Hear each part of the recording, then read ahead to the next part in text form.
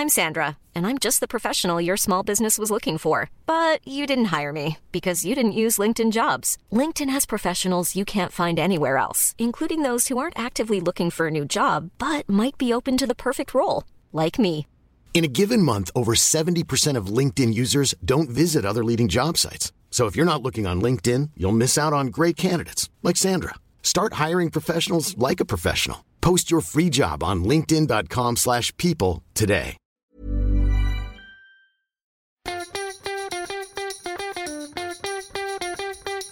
From Barangaroo Studios, the AusBiz COB is the key stuff you need to know about the day in business and finance. It is the 5th of August. This is the COB, Close of Business. I'm Nadine, and I'm here with David Scott. We call him Scotty. You like that, don't you, Scotty? How was your day? Yeah, well, it's my name, or nickname at least. But yeah, it was pretty, I won't say cruisy Wednesday, but a bit quieter compared to what we've seen earlier in the week. But generally a sign that it's going to go and ramp up, so maybe I shouldn't speak too soon. No, well, we had a pretty depressing COVID case coming from Victoria. And it's just so difficult to grasp what the long-term implications of this so-called second wave is in Victoria. One thing we do know, though, is that we've been seeing some specific areas of the market react positively to it. Now, I'm not, trying to paint any sort of a inflammatory picture, but, clearly the consumer staple names have benefited from this thematic. The work from home names have benefited from this thematic, and the retailers as well, the discretionary retailers, Scotty. We love your view. We had some credit card spending data out from the CBA, I believe it was today. Where do you think that this is all going to end? Well, I've been pretty vocal that I don't think it's going to be sustained. And then you look at some of this credit card spending data that's come out. It wasn't ECBA, but ANZ. That's why I felt compelled to go and write it. There's actually been a noticeable deceleration in that spending growth. Now, we've seen a whole bunch of tailwinds that have come through. A lot of stimulus has come through, early access to superannuation. Demand has been brought forward. You talked about staying at home. I think everyone's got the new setup for the home office and everything else. And I'm starting to go and see evidence now that maybe this downturn, which I've been expecting, is going to go and take place. Now, you could go and say that some of it is to do with the health side of things. But that being said, we know that we're going to go and start seeing a tapering of the stimulus payments coming up. We know that unemployment's going to go and lift in the months ahead. You put all that stuff together, I think it's a pretty compelling pace. But you look at what the discretionary sector has done compared to the local market, the broader market. It's nearly double from the low seen in March. It's a big run. Obviously something to go and keep an eye on moving forward. Today, Harvey Norman was up by 2%, JB Hi-Fi up by 2%, Webjet was up by 3.25%. That one seems a little bit counterintuitive. We've got corporate travel as well up by 3%. The Flight Centre down by 1.6%. Travel, you've got to think, is not the place to be for quite some time. I spoke with the Travel Industry Association earlier this morning. I mean, even that promised Trans-Tasman travel bubble seems to be off the table, at least for now. Just that. It's a bubble. It's a thought bubble. And it's not going to happen this year unless there's some sort of a miraculous treatment or a virus vaccine is found. It looks like we're going to be here by ourselves, Nadine, for quite some time here in little old Australia. But yeah, I'm a bit surprised by some of those moves, although I think a lot of the moves you've seen in the travel stocks, it's like day trading almost, because it's just speculative flows going from one extreme to the other. Lo and behold, I get you, probably tomorrow we'll see those same names in the losers list. Yeah, it was interesting to hear from Virgin Australia and its presumed new owners today. They're talking about hiring people, how many they'll be, keeping employed. But yeah, there's just so much uncertainty when it comes to that travel part of the market. Okay, so overall, the XJO finished off by about 0.6%. One of the big movers was Jumbo Interactive. It was up by about 8%. On the flip side, though, Pro Medicus was down by more than 4%. You had a chat with buy now, pay later provider Splitit. Completed a $90 million share placement, part of that $100 million cap raise to accelerate its growth strategy. I haven't had the chance to listen to the interview, Scotty. I've been otherwise occupied, but I know you would have asked him about credit quality. So what was the word? Stuck to the familiar script. So obviously concerned about what the outlook is there in the United States. So the backdrop, when it comes to stimulus payments and the like. I think most people in the markets believe there's going to be some stopgap measure and then another funding mechanism that comes through to go and support households. But he's watching it very closely. Of course, they've got a little bit of a different model. They use existing credit lines through credit card providers rather than essentially a credit service that we see some of the others. Obviously, the market really responded well to that capital raising news as well. When I last looked, the stock was up over 10%. So the hot buy now, pay later sector remains hot as ever. Yes, sure does. And you can listen to that interview, access it via the show notes. I will be doing so myself. Scotty, another big theme, obviously, is reporting season. So we had Centuria, which was out today. Its office fund, its infrastructure fund. We spoke with the joint CEO on the program. In fact, Koshi did. They are raising capital to fund the purchase of a Telstra data center, which is all the go. Industrial looking pretty favorable. And he said, look, it is too early to ring the bell when it comes to office. He obviously, purely believes in the story going forward, saying it's the death knell has been rung way too enthusiastically by the market and some commentators in it. And I should point out that in the wake of this result, which did not see the company provide guidance, the share price for the office fund was up by close to 7%. So if you'd like to listen to that interview, you can do so. It's on the website or via the app. We also had a good chat with Bob Desmond from Evans & Partners on international equities. And look, what my big takeaway from that interview was, Scotty, I don't know if it was the same for you, is he's not buying into thematics. He's not buying into hot areas of the market for the sake of it. It is very much a numbers game. It's fundamental. It's margins. It's cash flow. He's an investor. He's not a punter or a gambler. And that pretty much came through in the interview. And that's it. If you'd like to listen to it, he's head of international equities at Evans & Partners. And you can do that via the show notes. I should say, though, he does still see value in some of those big tech names. But it's a case of do your homework, which I suppose you would expect nothing less from the head of international equities. Absolutely. I liked, he was talking about Tesla, or alluding to Tesla, and I said to him I won't ask him about Nikola, my favourite truck company, but maybe another day. All right.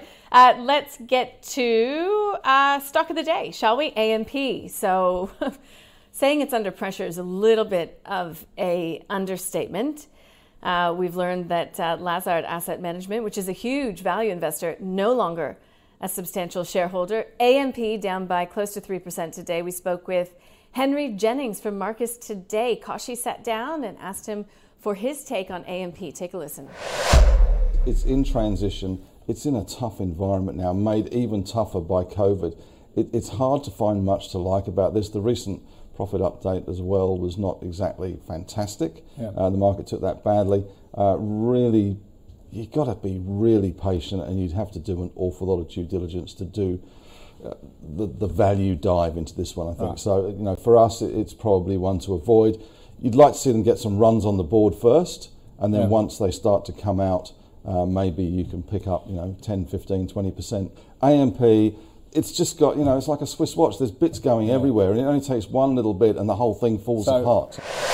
We saw with their profit warning last week, we've had an increase in costs because everyone's working from home and COVID, and obviously their bottom line's affected as well. So,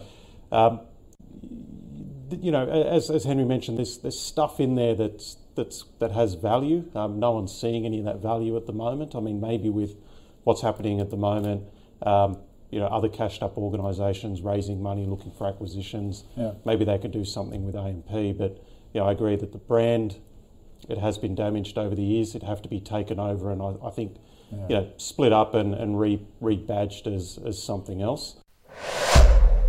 And that was Michael Gable from Fairmont Equities ending the thoughts there on AMP. Scotty, you said we've got to get that 8-10-year chart up to show the absolute value destruction that has come through in that business. Yeah, it's not a story.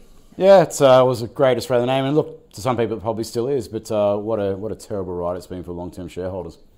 Okay, I mentioned Jason Hullett, CEO of Centuria Group, available on our website. We've got a whole sort of area for reporting season coverage if you'd like to keep abreast with what analysts are thinking, what the CEOs are saying about the outlook, importantly, going forward. Please do that. It's worth your time, hopefully worth our time as well. Scotty, we had a services read coming from China, the private services read. Was that market moving at all? No, not at all. But Look, it just showed that the breadth of the rebound, the recovery that we saw in June slowed a little bit in July, but still the majority of firms, albeit small majority, are still reporting an improvement in activity levels, which fits with what we're seeing, that the Chinese economy looks to be going okay. Unfortunately, it seems to be the one exception to the rule at the moment. There's a lot of other big countries, including ourselves, unfortunately, now to go and add to that list, that are not doing so great when it comes to the virus and economic front. And we have the US read on non-manufacturing coming out as well tonight. So, same story, right? Yeah, lots of implications. Like the services sector in the United States is absolutely massive. You're talking about something where it's around about sort of 70%, 75% of the economy. In particular, what I'll be paying close attention to when I wake up, I won't be waiting up for the actual release, but when it comes out, I'll be looking at the employment sub-index, because it gives you a pretty good indication as to what you're going to go and see with payrolls growth. We also get the ADP National Employment Report, but that tends to jump around pretty wildly. Doesn't always have the best relationship with the payrolls report, the official one that comes out on Friday, but nonetheless, a lot of people will be paying attention. If we get some negative results there, then we might see some concern about the economy actually start to be reflected in market pricing. Okay. Crude oil inventories. Tomorrow here in Australia, we get some building approvals.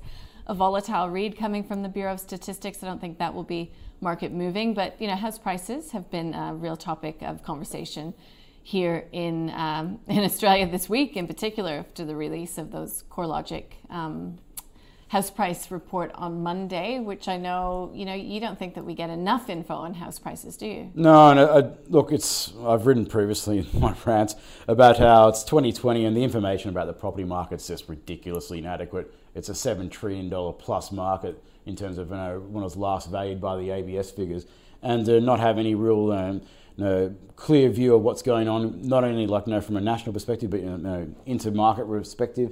It's just not good enough. But the one bugbear that I have is that there's so many prices that are being withheld at the moment, and that'll only come through with the land valuer's assessment when that's actually completed several months later. So you don't get a true picture of what's really going on month to month.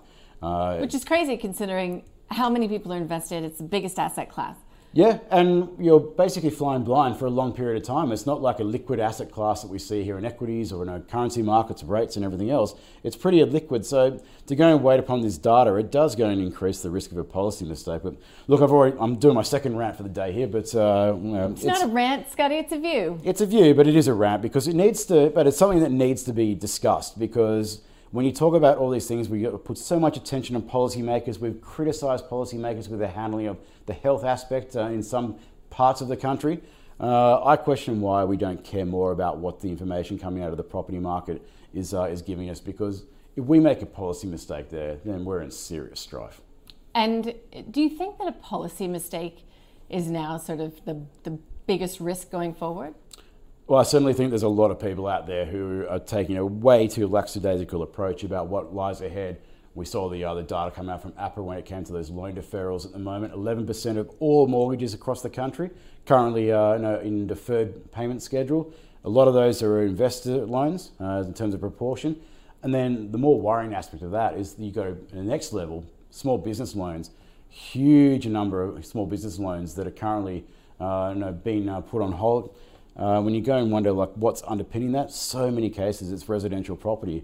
Given what we're talking about, RBA only yesterday talking about 10% unemployment likely to remain 7% out for 2 years, what their forecasts are likely to show on Friday.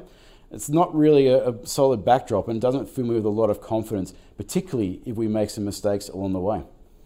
Two views from Scotty for the price of one. Lucky listeners. Does that mean I get to go? No, tomorrow? No, I take that back. Sorry. Let's get through the roll call of guests. This is, again, just scratching the surface, but Mick Farrell, who is head of ResMed, he'll be joining us to start this session, 9 o'clock a.m., talk about the earnings just after they hit the wires. We've got David Cassidy, head of investment strategy at Wilson Advisory, talking about the macro monthly report. Mark Schneider, who's CEO and co-founder of Zibit, will be talking about differentiation strategies and why they're onto a $30 million cap raising. It continues on throughout the day. I can't name them all, but we'll really look forward to speaking with many of them. You and I will. Scotty, no doubt tomorrow. Hey, it's been fun. It's been a big Wednesday, it feels like. Just to reiterate, the market closing down by 0.6%. Scotty, you going to relax this evening?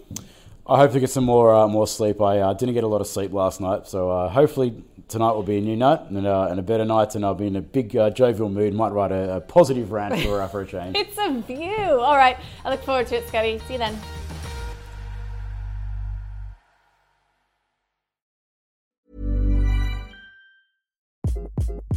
Hi, this is Craig Robinson from Ways to Win, and support for this podcast comes from Invesco QQQ, the official ETF of the NCAA. Invesco QQQ is proud to sponsor this episode, and even prouder to provide access to innovation for the last 25 years. Basketball has had innovations over the years, too. We're seeing the game played in new ways every day. Learn more at Invesco.com/QQQ. Let's rethink possibility. Invesco Distributors, Inc.